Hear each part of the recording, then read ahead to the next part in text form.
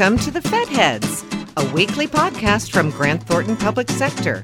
Join the Fed Heads, Robert Shea and Francis Rose, each week to talk about the arcana of government management and the people who are working hard every day to improve it. Welcome to episode 139 of Fed Heads. I'm Francis Rose. And I'm Robert Shea.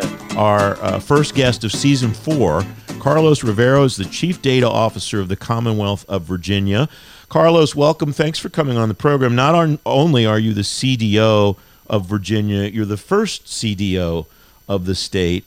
What was your agenda when you took office? What did you have to do to execute on mission for your office, to help your colleagues execute on mission across the C-suite?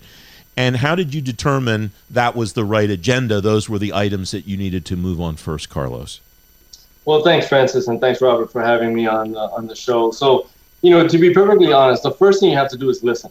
You really need to pay attention to the culture of the organization and figure out where they're deficient, why are they deficient in whatever they are deficient in, and then make a plan to strategize and develop and improve upon the status of that organization. So for the Commonwealth of Virginia, it became very easy for me in the sense that the legislature already set me up for success, if you will, by saying that one of the first things I need to do is stand up the Data Sharing Analytics Advisory Committee, work with that advisory committee to develop a permanent governance structure for data in the Commonwealth, but also work on a pilot project on substance use disorders, specifically opioids, to prove the efficacy and efficiency of using data to answer and address complex issues. So, before they already laid out a roadmap for me, if you will, on the things that they wanted me to tackle, but then obviously how to tackle those things is really where the rubber meets the road. And being able to identify,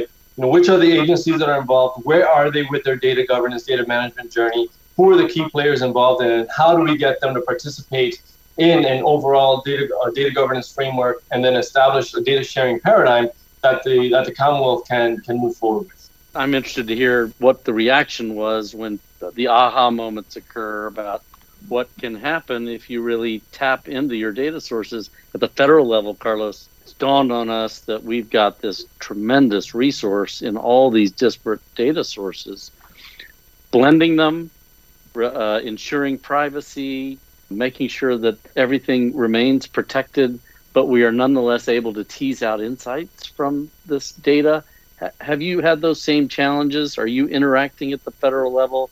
That's a great question, Robert. And so looking at, first off, where the Commonwealth was with regards to data matching and entity resolution, and then being able to link up individuals across multiple disparate systems, they've been doing some of this with the VLDS, the Virginia Longitudinal Data System, for about 10 years. And so they already had a precedent for being able to integrate data from a wide variety of different sources, do the entity resolution, and create an engine that allowed external organizations like academic institutions to have access to de-identified records that were at the individual level that were already pre-integrated, that would allow you to be able to map an individual longitudinally across the different platforms. So we leveraged that. We leveraged the technology, but also we leveraged the trust concept, which is that legal framework that establishes the responsibilities and roles for each of the different entities involved in the data sharing relationship.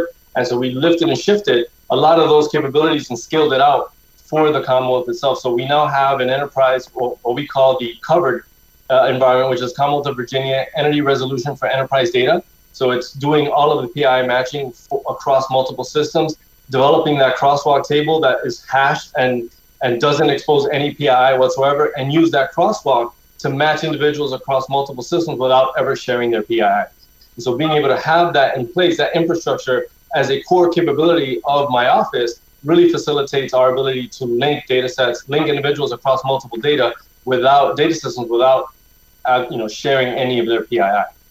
Carlos, where do you see the greatest opportunities for the government of the state to learn from data and to start to, or continue to accelerate making decisions based on that data and changing policy based on that data?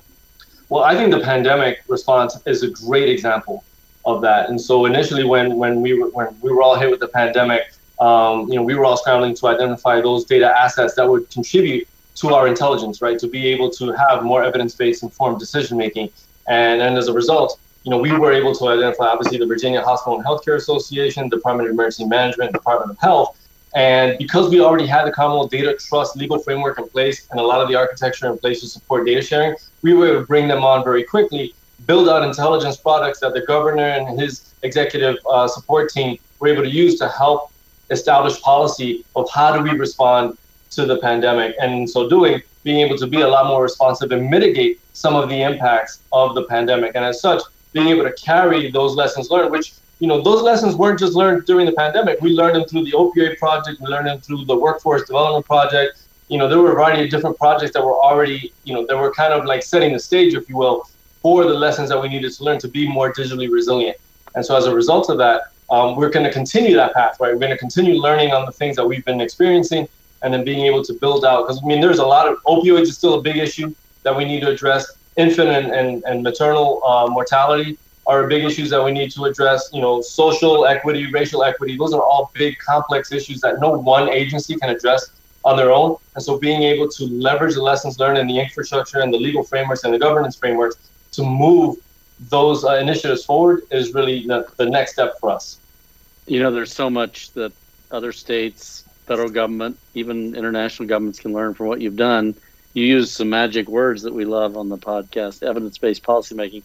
I spent some time on the Commission for Evidence-Based Policymaking that sort of helped drive the federal government forward in this space. Which he likes to mention at every opportunity that he possibly can, Carlos. Absolutely, man. FEMA's a big deal. You're not helping. You're not helping me, Carlos. This is not how you get invited back on the show. I'm trying to be an enabler, Francis, man. What can I do? Could have been one of our top guests already. So, is there a specific mission area in which you really saw a dramatic impact from tapping the insights that you're talking about?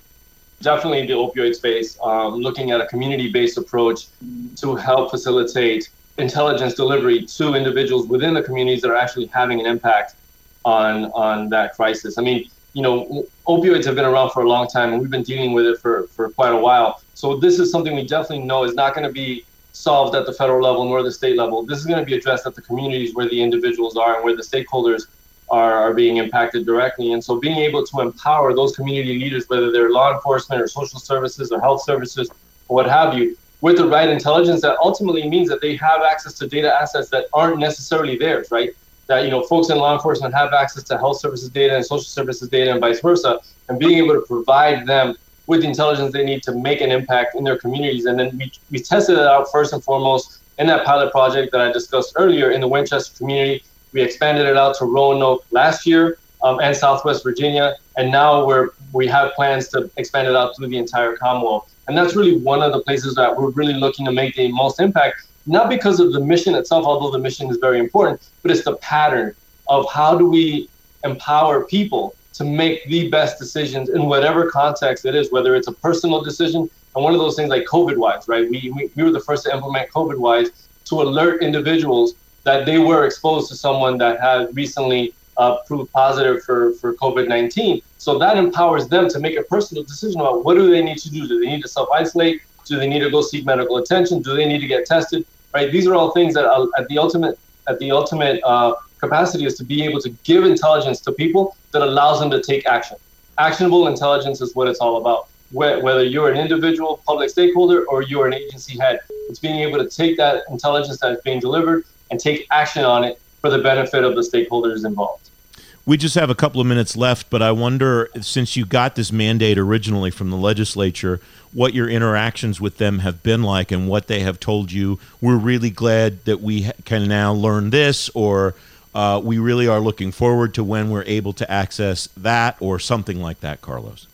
Well, absolutely. Performance management across any government organization is definitely something, a lot of folks have been very, very interested in. How do you translate policies and dollars that are allocated for specific mission areas to results that have been generated in those services, right? Because services that we provide and outcomes that our constituents experience are two different things entirely. And how do you match those up? And so that's one of the biggest things that our legislators have been asking for is how do we map the services that we're providing and the revenue that we're pushing into these different services to the outcomes that they're experiencing? Are they actually getting the results that we want? And those are one of the bigger things that all of our legislators have been really asking for, is being able to get that picture back. And that's what we're working on, is making sure that everyone within the Commonwealth has access to how we're performing and giving them the information they need to make better decisions about what new policies we need to implement, what new resources we need to allocate, and how to best combine resources when